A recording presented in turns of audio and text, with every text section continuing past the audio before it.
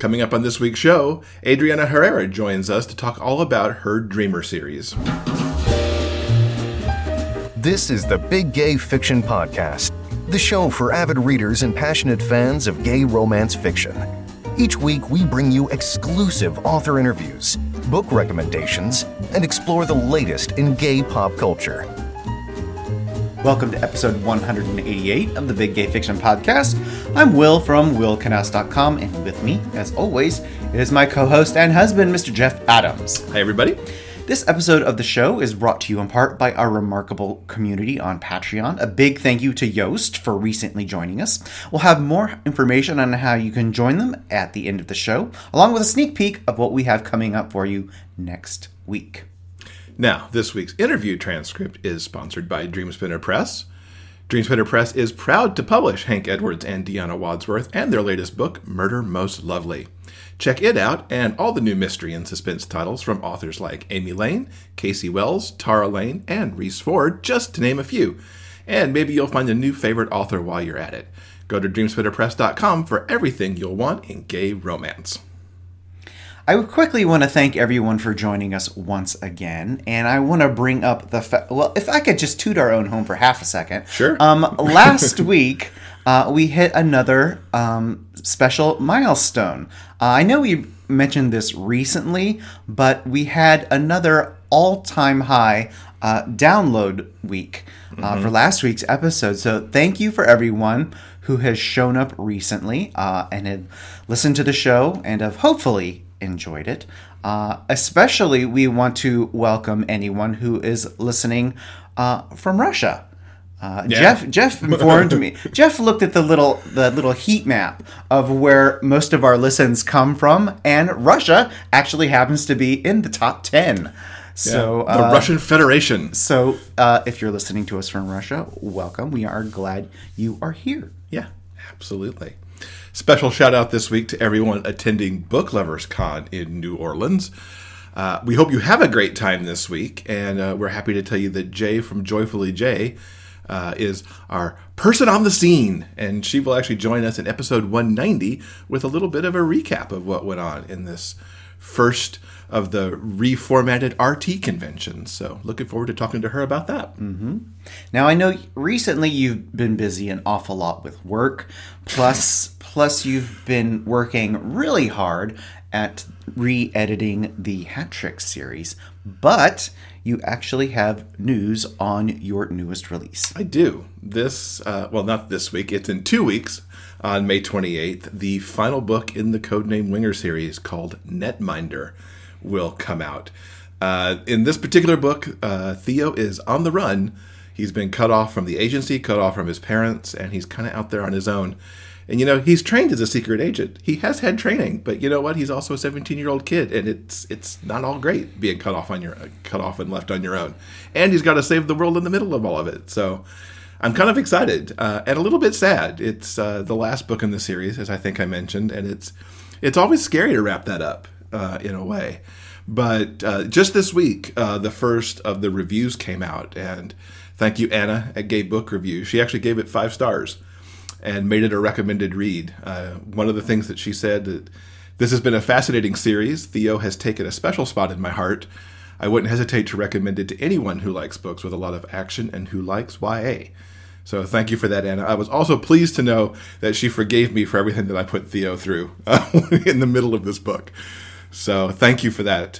Very much appreciated. I'm starting kind of the blog tour for it a little early on my own blog this week over at jeffadamswrites.com. I talk specifically about why I wanted to write this series. And if you've followed along over the 2 years that these books have come out, it's been a lot about wanting to present a character who wasn't going through a coming out process or going through a first love sort of scenario, but also just a teenager who was doing teenagery stuff, but also being a little bit on the extraordinary side with the spy stuff. And the blog post talks about a connection I made with a particular young man who really found these books at the right time for him. So the link for that will be in the show notes, and you can check it out at jeffadamswrites.com this week. Fantastic. Really quickly, we want to mention something that we have been watching recently. the show Fosse Verdon has been airing on the FX channel here in the States. It's about halfway through its run, and it, of course, as you might guess by the title, it focuses on the lives and working relationship of Bob Fosse and Gwen Verdon. And this is a must-see for fans of musical theater. I'm really enjoying the show itself. I really am too. I love Sam Rockwell's portrayal of Bob, but even more, I'm dazzled by Michelle Williams as Gwen Verdon. She's really shown herself to be growing as an actress from when we all got to know her in the Dawson's Creek days. And this, I think, might be the pinnacle of her career so far, what she's doing here. I'm loving the behind the scenes of the shows, but also their, let's call it a complicated personal life, perhaps. The storytelling techniques I'm finding interesting too. It reminds me a lot of the late 1970s movie All That Jazz, which was directed by Bob Fosse and was a semi-autobiographical picture about his life. And there's a lot of the intercutting stuff that they're doing in the show that reminds me a lot of that. But it's been really enjoyable to watch.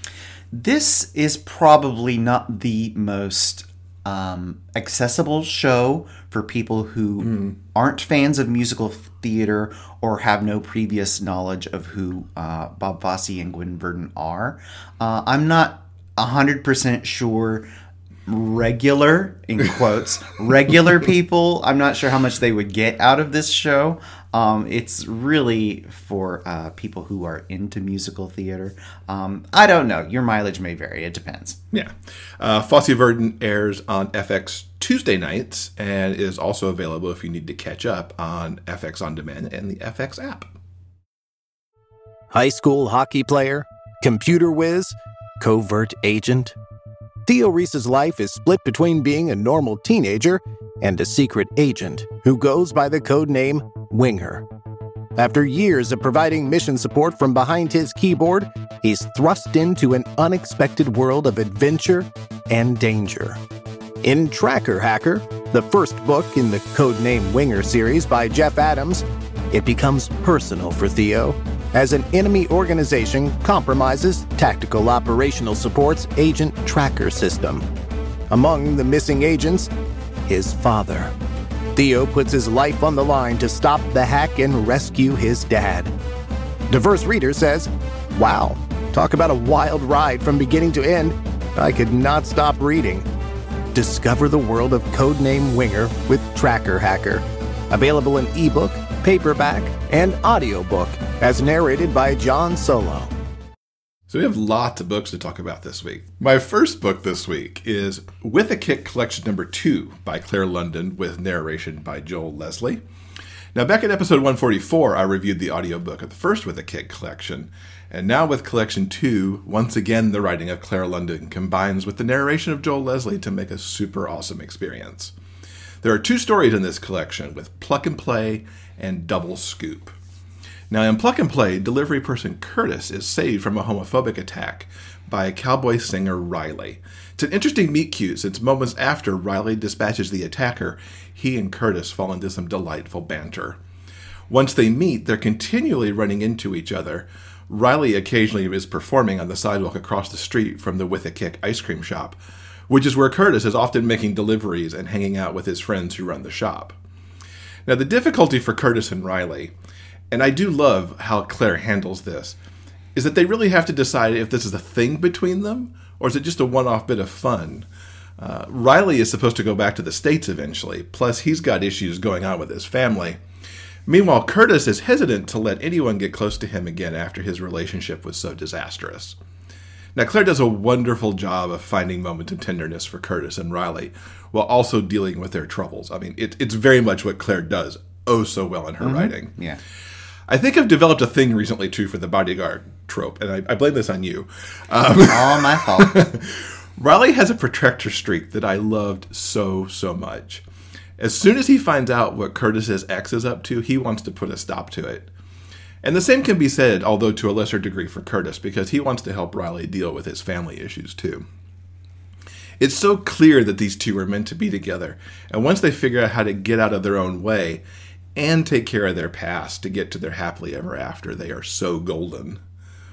Now in Double Scoop, Claire has written what I think is my favorite of the With a Kick stories. Now this one centers on the shop owners, Patrick and Lee. As the story opens, an explosion rocks the shop, injuring Lee and leaving Patrick in a fit of concern for his friend and their business. Now, these two have had this business and flirty relationship throughout the series, and they're finally getting their moment in the spotlight. Patrick, as the slightly older one, can't imagine why younger Lee would be interested in him. He doesn't feel particularly accomplished despite owning the business, and he doesn't feel particularly attractive either. Lee, however, knows exactly what he wants, and he keeps going for it, even though Patrick does not make it easy for Lee to get close and stay there. Now, Claire toys with them and the reader in the most delicious way, kind of bringing them together, sort of getting them settled, and then causing a rift. It made for a fun and yet occasionally tense read with the back and forth. Luckily, the amazing cast of characters that Claire developed over this series come together, not only to help get the shop reopened, but also to bring these men together. Their friends know what's best for them, even if they can't quite figure out how to make it work. Now, both With a Kick collections are great for some sexy short romances that have the best happily ever afters. You can't go wrong picking it up on audio either. Joel Leslie does a tremendous job with a large cast of characters, particularly in Double Scoop, because, as I mentioned, practically everyone who's been in the series shows up in this edition. Now, Joel deserves a special shout out for Riley, who is the only American accent, and it's a Southern one too. I so enjoyed listening to him go back and forth between Curtis's British and Riley's Southern. If you're looking for some fun reads, and this will surely make you want some ice cream this summer, I know I've picked up ice cream myself a little bit this week already, you should get yourself With a Kick Collection 2 by Claire London, and grab that first one too if you haven't already. It'll make for some good summertime reading. Now, the other book that I listened to this week is called The Whisperers by Greg Howard, with some narration by Kivliga di Montebello. This was quite an unexpected middle grade gem that often surprised me with the depths it explored, and I'm actually reading it because you put it in front of me. And I don't know what even put it in front of you to say, hey, Jeff, you need to read this, but I'm so glad you did. Now, I'll caution as I get into this that the end packs a lot of emotional punch, and some readers may want to tread lightly on this young man's journey because it's heartbreaking, while it does conclude in a very satisfying and fulfilling place. 11-year-old Riley is missing his mama. She's been gone for a few months, and Riley doesn't know why. He's one of the last people to see her, though, and he's meeting regularly with a police detective to try to fill in the pieces of what he knows. However, he gets frustrated with the speed the case is moving, and he does remember the story his mama used to tell him about the Whisperers, little blue fairies who live out in the woods, and you can't help but wonder if those might be the key to getting her back. Now, what I love so much about this book is how strong Greg made Riley's narrative. He keeps true to how an 11-year-old might perceive the world. Riley already knows he's gay, and he actually refers to this as one of his conditions that he has to keep a secret. And this is not the only condition that he's got either. He also crushes on Dylan, who he refers to as the superhero redneck. Dylan's in 8th grade, and he keeps up his superhero status by actually acknowledging Riley and occasionally defending him against the school bully. Now, Riley convinces his best friend Gary to go on an adventure in the woods to find the Whisperers. And again, this trip reveals so much about Riley, as he has to deal with a hobgoblin. Or was it really? The fact that Dylan may or may not be a superhero, and the consequences of saying the wrong thing to your friend, all while trying to do the right thing so the Whisperers help him. Now, one of the extraordinary characters in this book is Tucker the dog. Tucker's Riley's faithful companion, always at the boy's side to nudge him in the right direction and keep him safe, to the point that Riley actually refers to him as a dog person occasionally. The dog has an amazing personality that really shines through Riley's narrative. I don't think I've ever liked a dog on a page as much as I do Tucker. And again, it all goes to how Greg has written this story to kind of make you lock into the dog in this way. It's a great credit to Greg that he had me so invested in Riley that I didn't even try too hard to piece together what was happening. As the plot hurtled towards its conclusion, I was constantly surprised as it pivoted between sadness and happiness as the revelations came fast and furious. And kudos to Kivligan as well for capturing Riley so perfectly. It was a very satisfying audiobook experience. This was my first Greg Howard book, and I'll definitely check out his other titles as well. I do recommend The Whisperers if you're looking for a superb read featuring an 11-year-old who is going through a lot but comes out stronger and wiser on the other side. So thank you for putting this in front of me. Oh, it's my pleasure. How did you even find a middle grade book?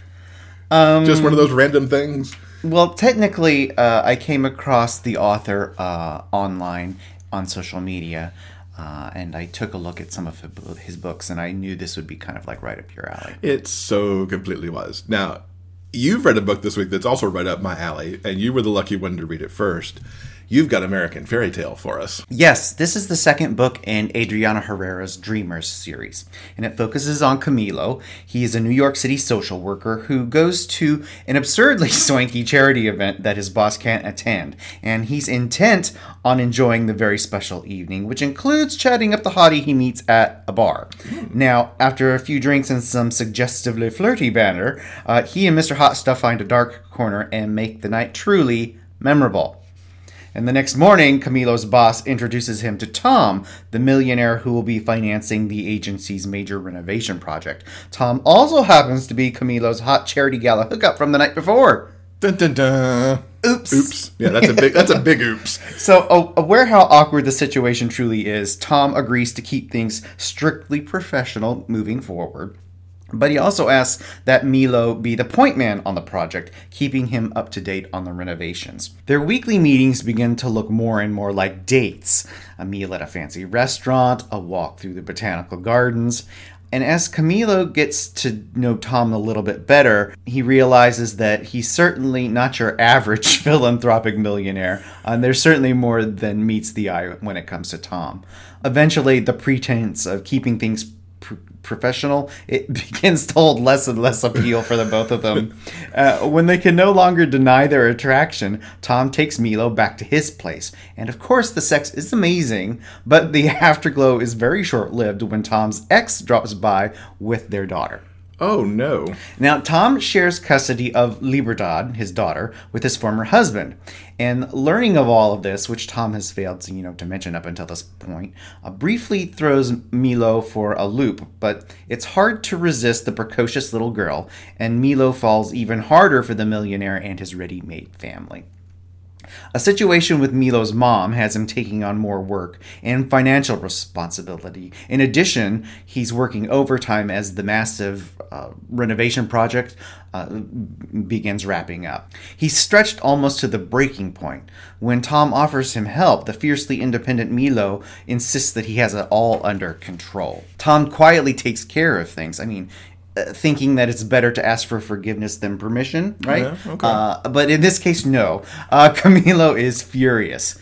And I have to admit, at this point in the book, as a reader, it's hard not to be frustrated by Milo's stubborn streak. Mm-hmm. You want to shake him sometimes. It's like, you're a millionaire boyfriend. Get over yourself. That kind of a thing. Yeah. But eventually it becomes clear that Milo is, of course, right. Tom's intervention robbed Milo of his own autonomy. It's Milo's choice whether or not to ask for help, no one else's. You know what I mean? Yeah.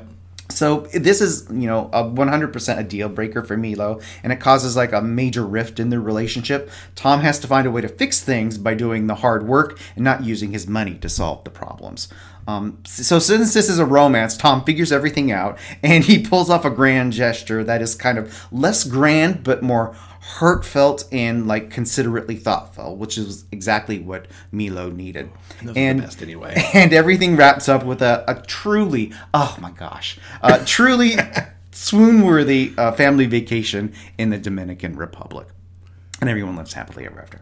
What I thought was really nice about this book is that from the get-go, it's obvious that Milo and Tom are meant for one another.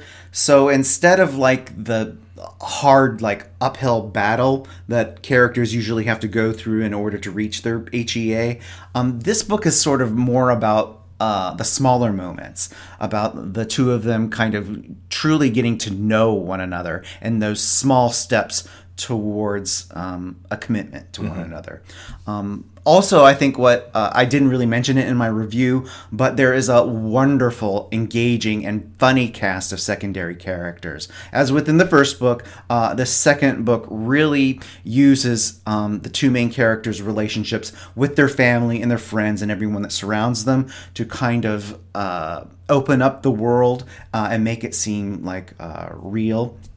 There's an especially adorable scene where Tom invites all of his like friends and family over and has an un-Thanksgiving. There's like no turkey and no stuffing. Everyone sort of like brings over a potluck dish of like, you know, a favorite family recipe or something from whatever country they're originally from, that kind of thing. And they all eat and they hang out and there's dancing later. It's really... I don't know where that thought was going either. It sounds delightful, though. Yeah. So despite these scattered thoughts, I mean, there's really just too much to mention about what I loved about this particular story. So I really enjoyed this book, and I'm looking forward to the next one. For sure, which, as we hear in the interview, is coming this fall. Yeah. Yeah. So if you want to get these books or anything we mention in the episode, you can always go to the show notes page at biggayfictionpodcast.com, and you'll be looking for episode 188. Did you know that podcasts love to get reviews too? Taking a moment to leave a review about the Big Gay Fiction Podcast helps us with the show's visibility online. Please take a moment to visit iTunes and leave a review. Your comments help other readers of gay romance discover this show. Thanks for helping us spread the word about the Big Gay Fiction Podcast. So, of course, to mark the release of American Fairy Tale this week, we are very excited to have Adriana join us. She's going to talk about the Dreamer series and a whole bunch more stuff, so we're just going to get right to it. Welcome, Adriana, to the show. Thanks for being with us. Thank you for having me. I've been looking forward to this for weeks. So have we, to be honest, since we read American Dreamer that we loved so much. So a good first question is, what was the inspiration behind the Dreamer series? So basically, I think I wanted to write Afro-Latinx characters. I was, I've said this in a couple other conversations I've had about the book. It was really a specific time a couple years ago, right after the election, when there was just like a lot of negative conversation around the place of immigrants in the U.S., and I just really felt compelled to write a story that I felt I could honor, like my identity, which is Afro-Latinx and the Afro-Latinx immigrant experience. And I think representation has also been an issue for me with romance specifically. I feel like there are stories of people of color in gay romance, but I felt like they were either really surface characters or there was like a real like toil story. Like, you know, the person had to go through like every kind of like horrific thing. So I wanted to write something that could be nuanced and also like show the joyfulness and the beauty of being a person that's Afro-Latinx and all the amazing things that we come with. So that was kind of like where I was coming from. And I also really, really wanted a book literally full of just like the gayest, most black and brown book I could write. That should almost be a quote on the cover. Yes. I want it to be super gay, super black, super brown. So, right before we did this interview, you raved on Fairy Tale. Tell us in your own words what that story is about and kind of how it falls in the series. So it's the second book in the Dreamer series, and it's set in New York City, which is different from Dreamer, which is set in Ithaca. And it's about Camilo Briggs, who's one of the best friends of Nesta from the first book, and he's a Cuban-Jamaican social worker. And he works in the domestic violence field, which is the same field that I work in. And he meets this like very hot stranger at a gala, and he turns out to be a big donor for his for the agency that he works for, that Camila works for. And Tom is an interesting character because he's a billionaire, which we love in our romances. But he's also Dominican and white passing, which is something that I really wanted to explore in a book, what it means to be Latinx, but also like kind of have the privilege of like presenting as a white person and what that means and how hard that is to like navigate. So I guess like it's about it's a fairy tale, it's a modern day fairy tale, but it's also, again, like a different side to the Latinx experience. And it's sweet and fun and cute and sexy. Yes, it definitely is. First, before we get to the next question, I want to commend you on the sort of what I found really enjoyable about not only American Dreamer but the American Fairy Tale as well is the sort of like the group of friends, the sense of like found family that comes across really strong in this series. I think it's exceptionally well done. And especially in that first book, because like right at the beginning from the get-go, you introduce this, frankly, a really large cast of characters. And I think with a lesser author that could, frankly, get confusing. I know when I read a book, I get confused easily if there are like, 5, 6, 7 people, names and personalities all thrown at you at once. But each of your characters, each of the friends in that group are so clearly delineated. And especially in that first book, in the opening scene, you give us the briefest glimpses of who they are. And we understand, frankly, right away, where they kind of fit in the group of friends, and of course they're all wonderful and interesting and funny, and they give each other shit like good friends do. Yeah. I love this group of guys so much. Thank you. I have to admit, like they're not my friends, but those 4 guys are very inspired on my like really core group of friends in my early 20s. In the DR, when I was still in Dominican Republic, like my core group of friends were mostly gay men because my cousin, who's like my brother, who's 14 months older than I, is gay. And a lot, like we kind of just like started hanging out with this group of like queer kids in the DR, which in the 90s was kind of an interesting crowd to be in, just because it wasn't really okay to be openly gay. And we had so much fun and we did so much like crazy stuff together. And I just kind of really wanted to kind of like write a love letter to those like those friendships and those years. And a lot of them ended up coming to the States at the same time I did in my early 20s. So I think they feel so real because they are like real. Mm-hmm. These books are getting so much praise. What do you think's resonating with the readers? I think people are more open now, or I think we're always sure that we're open to like reading about those different experiences. But I think there's like a particular appetite now for reading more characters that are bringing with them like a different lived experience. And I think that might be part of it, like why people are interested in the story. And I think everybody can connect to like a striving story. I think like Nesto and Jude and Camilo, Patrice, Juan Pablo, all of them, like they're just striving to be who they know they deserve to be for the lives that they're working for. And I think everyone can relate to that. And that struggle of like fighting for what you want. Mm-hmm. Did you also intend to make everybody hungry with American Yes. Dreamer? Yes. Was that part of like your side plot? Yes, I did. I wanted because also that's the other piece. Like Caribbean food is very similar, but very like different in many ways. And I talk about that a lot in Dreamer. And I wanted to just like show people like all the different flavors and how we're all connected.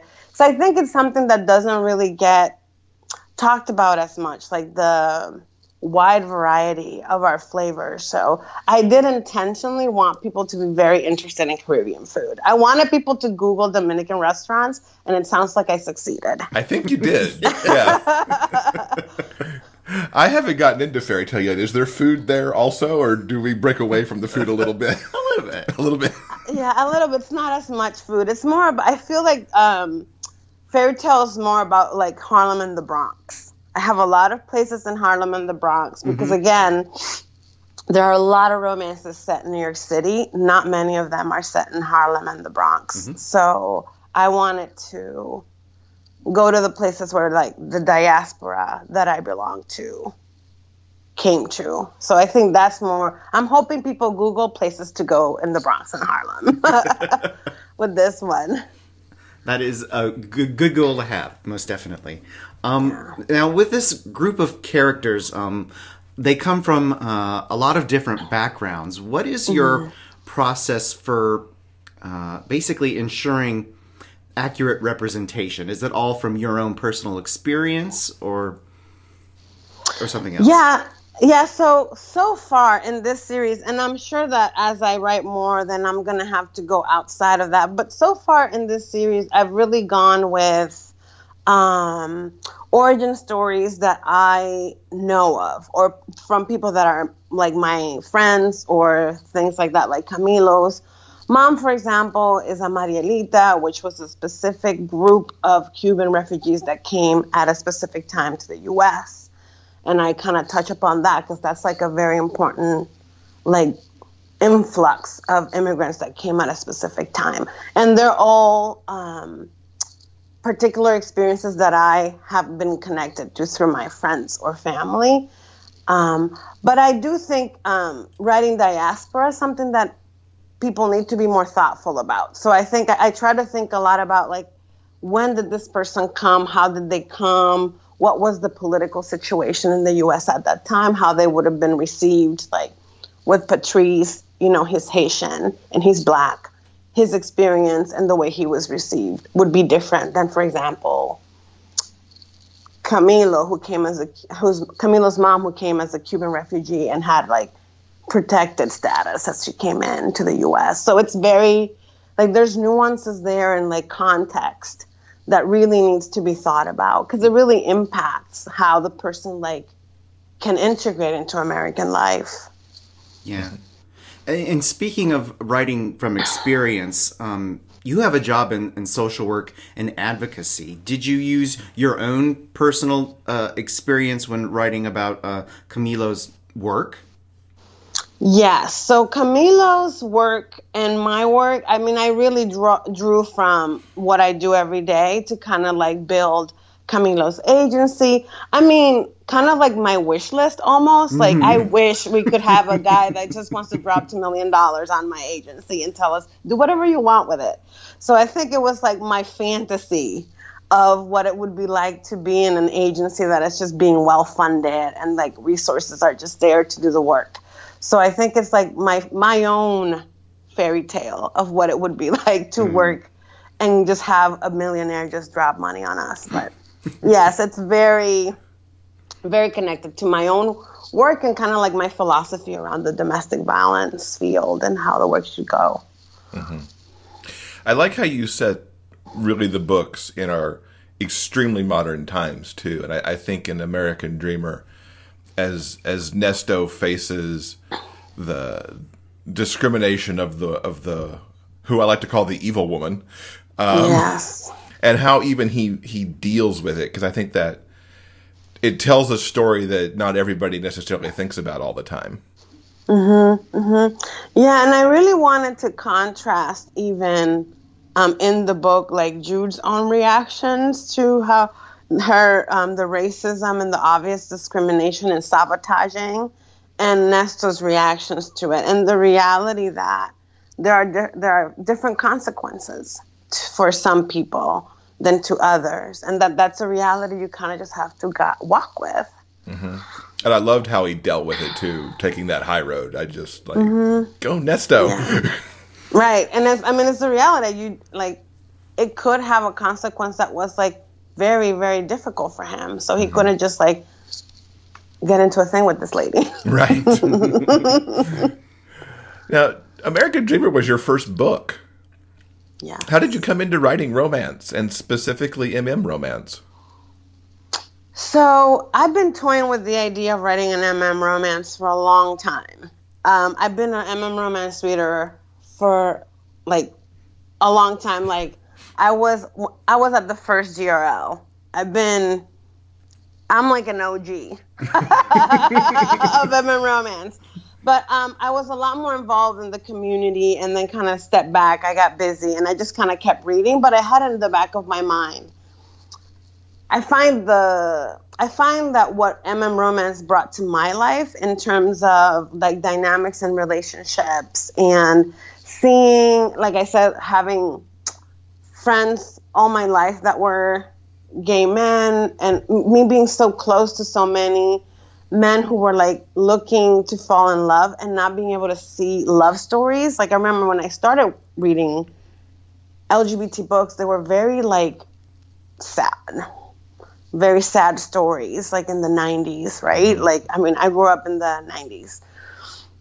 And so they like just finding a romance was something that was like so incredibly like wonderful for me. And I thought, wouldn't it be even more wonderful if I could actually find my particular experience and the particular experience of the people who I love in those books? So it was kind of like a combination of going to a place, like the type of story that had been really meaningful to me, and then kind of like putting my own experience into the space.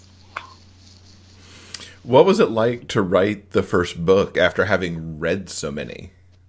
Was it a kind of an easy process, or was it crazy and hard and took years? Or so it didn't take me that long, if I'm honest. But I have been thinking about it for a long time. So before I actually like started writing, I kind of like did a whole year of like reading a lot of craft books and going to workshops and like trying things. And I actually started a book set in Ethiopia, which is like also a gay romance. And I got through like a third of that, and I was like, I cannot write this book. I am not equipped to write a gay romance in Ethiopia right now. So I went to, and I decided I want to do this story, this dreamer story. And then that's when I started. But it was like a year and a half before I actually like felt like brave enough to actually write it. Yes. Well, I'm so glad that you found that bravery to give us what we got. Yeah. Who would you say your author influences are? You say you've read, MM forever, even before it was truly MM back in the Saturdays. Yeah. I have a lot of authors I've loved a lot of authors from the beginning that I think, I don't know if I emulate, but I think about a lot, and their kind of how they render a story. Like KJ Charles, I think, is a wonderful author. I think she just does things that are like phenomenal in writing. Elin Harris was probably the first queer romance that I ever read, and I think it's really sad that he's not like in the canon of what we talk about when we talk about queer romance. So yeah, but I mean, there's a lot of writers I like. Like I loved Amy Lane's early work was super significant for me. I thought some of her early books are like really some of my all-time favorites. So yeah, there's a lot of authors that I kind of go back to and read just to kind of be inspired by the way that they render a story. Mm-hmm. That makes sense. But what is it about those books that resonated for you so much? I think, well, first of all, it was like they felt familiar in a way that was like a discovery almost, because like I didn't really ever know any people, a black man who was really exploring like the falling in love and the feelings and the struggle and the conflicts of trying to make yourself happy and to find the love that you have, to keep the love that you've discovered, right? So I think his books, I thought, were just so beautifully written and so tender and so heartbreaking. It was just wonderful. Like, I think being raised in Dominican Republic, where there's toxic masculinity on steroids, the tenderness of his books really was something that I hadn't read before. I think it just was kind of eye-opening to me. Mm-hmm. Yeah. Now, so far in your Dreamers series, we've had Nesto and Jude's story, and Camilo and Tom's story. There is, of course, thank God, there's going to be a third book. Whose story we are going to get in that one, and what can you tell us about that one? So it's Patrice's book. Patrice is Nesto's friend, who's a Haitian American man. He's a professor, and it's set in Ithaca. So he conveniently gets a job at Cornell in the economics department and moves to Ithaca. And he reconnects with Easton Archer, who is a character that we meet in Dreamer, who's a prosecutor, an assistant district attorney in Ithaca. And Easton is white. So it's an interracial romance. Yeah. When does that one get to come out? That one comes out in October. I just saw proof for the cover earlier this week, and it is so nice. I love it. I think it's my favorite one, and I really love the covers for both books so far. But it's I'm calling it my Black Lives Matter romance, although it's not super intense, but it's definitely the conflict between Patrice and Easton is definitely revolving around kind of having to navigate both of their positions in life. Mm-hmm. Mm-hmm. We got a brief glimpse of Patrice and Easton, like you mentioned in that first book, and then in American Fairy Tale, there was a scene with all of the friends together, and Patrice sort of phones in on Skype while they're dishing about Camilo's love life, which was very, very funny. So I am genuinely so very looking forward to Patrice's story. I think it's going to be amazing. Can't wait. I know I've been revising it, like I said, and I think it's a sweet story. And then there's a little bit more of two characters that people have been curious about too, Ari and Jin, who were employees of Nesto's, and they're in their little tiny young person romance. So they're a little cute element for a love story. It's called American Love Story is the title of Patrice's story. Cool. And then you mentioned before we started actually recording the interview that you're writing the fourth book right now. Mm-hmm. Any teasers on that? So that one is not an MM. It's an MF, actually. It's Juan Pablo's story. And Juan Pablo is, it's I'd say a second chances story. And the heroine is Priscilla, who is Nesto's cousin, who's a police officer. Mm-hmm. And it's called American Sweethearts. So it starts, the only thing I can say is the book starts with a wedding in the Dominican Republic, but I'm not going to say whose. Such a tease. Yeah, I'll tease a little more when I feel like I can't tease too much of this book because it's not even halfway done yet. Sure, okay. But I'm writing the first, few chapters, and they're all in this wedding in the DR. So everybody's there. But I do like how we've seen with some traditionally MF series where an MM book ends up in the series, and I like how you're kind of spinning that around to you've got an MM series so far and you're putting an MF book in it. Yes. Just to broaden that universe out. Yeah, because so my kind of little tagline is I write romance full of people who look and sound like my people. And there's a lot of my people who are gay men, like so many of them. But not all of them are. So I wanted to, in this series, at least have one story where, you know, like both Priscilla and Juan Pablo are queer. Like she's pan, he's bi.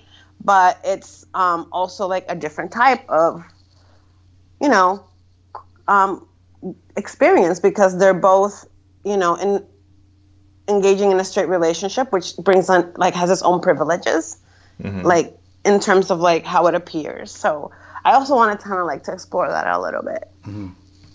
And I think exploring the pansexuality too will be interesting, because that doesn't turn up in a lot of books, at least the ones that cross my radar. And I think it's nice to see that representation as well, alongside the ethnic background representation that you're bringing as well. Yeah, I think it's something that I think it's because of their age. Like I'm trying to kind of like engage a little bit in even Priscilla arriving to a place where she's like, oh, actually, I'm pan. It's as opposed to like, I thought I was bisexual, and how she arrived at that. Because I think that's something that for people my age, like I'm 40, it's something that we arrived at because we didn't even have the language for that. Like 10 years ago, we were like, oh, I think I'm gay. But then it's like, oh, but there's like a whole spectrum of sexuality, gender identity. And I think there's so much that we didn't know that we know now that should be coming up in books. It's great that you're kind of leading the way to kind of get some of that out there too. Yeah, it's a great time to be writing romance, I think. So besides the Dreamer books, is there anything else coming up that you're looking to write in the coming, I'll say years, since probably Dreamer has you going for the rest of this year, probably, if nothing else? Yeah. So I do have a couple of things that I'm working on. I'm like in the process right now of getting out this. I did write the gay romance set in Ethiopia, and I'm in the process of, like, I should have good news about it soon. And it's a romance set in Ethiopia, and it's a Dominican American relief worker. I did international relief work for a long time, and I lived in Ethiopia for about 5 years. And so I really wanted to write a book set in Ethiopia because I have a lot of love for Ethiopia. And it's like my years there were very significant in my life. So it's a gay romance. It's not legal to be in a same-sex relationship in Ethiopia, so there are complications. And it's a Dominican American relief worker and a colleague who's Ethiopian, and they fall in love. I am so glad you finished that book. You kind of left that off back there when we were talking about it before, because that'll be great to see. Because I don't have no experience in any of those spaces. So to read a romance set there will be an adventure. Yeah, it was wonderful to write. Like I said, I have a lot of love for that country, and I think people's perception of it is like, people starving. And there's just so much richness and so much beauty and magic in Ethiopia that I really wanted to just show a different face to it. And I think it's like a really sweet romance too. And the setting is interesting. It's more like a new adult. They're in their 20s, but yeah. Do you think it'll be out this year, maybe? I don't know if this year, but definitely early next year. Like for sure, early next year. Yeah. Very cool. Fantastic. Definitely looking forward to that. Now you've given us a lot of amazing information about all of your amazing books. But if our listeners want to learn even more, where can they find out more about you and your books online? So they can go to my website, is AdrianaHerreraRomance.com. I'm pretty active on Twitter. And my handle is La Adriana Herrera. And Facebook, I'm also there, Adriana Herrera. So those are the places. I'm on Instagram, but not as much. Yeah. Very cool. We will link to all of that, plus all the books, in our show notes so that folks can easily click on that stuff to find you. Adriana, thank you so much for being with us. It's been awesome talking to you. Thank you. It was so much fun and just as amazing as I thought it was going to be to chat with you guys. Thanks again to Adriana for hanging out with us. I so loved talking to her after how good American Dreamer was just really a treat. Mm-hmm. And just a quick reminder, American Fairy Tale drops on the 20th. Okay, guys, I think that's going to do it for this week's show. Just a quick reminder before we go, the Big Gay Fiction podcast has its very own Patreon page. Now, Patreon is a way for fans to engage with all kinds of artists like writers, musicians, and podcasters as well. It's a great way to support the kinds of creative content that you enjoyed the most. If you're curious about what kind of bonus material we deliver to our fans every single month, just go to patreon.com/biggayfictionpodcast. And as we lead into Pride Month, which of course is coming up in June, we are giving our patrons the opportunity to get a special Pride Month card from us. If you want one of those, go to patreon.com/biggayfictionpodcast and shoot us a personal message with your mailing address, and you will get a card from us in June. Sounds good. Now, guys, coming up next week in episode 189, Gail Carriger joins us, and she's going to be talking about her latest book, The Fifth Gender. Yes, it was a joy to talk to Gail after reading some of her Sumage Solution books and learning all about the fifth gender and what went into the creation of this book was really awesome. Cool. Looking forward to that. So, guys, remember, no matter where life takes you, the journey will always be sweeter when you have a book. Until next time, everyone, please keep turning those pages and keep reading. For detailed show notes and links to everything discussed in this episode, go to biggayfictionpodcast.com. New episodes are available every Monday at all major podcast distributors. You can also find us on YouTube. I'm Derek McLean. Thanks for listening. We'll see you next week.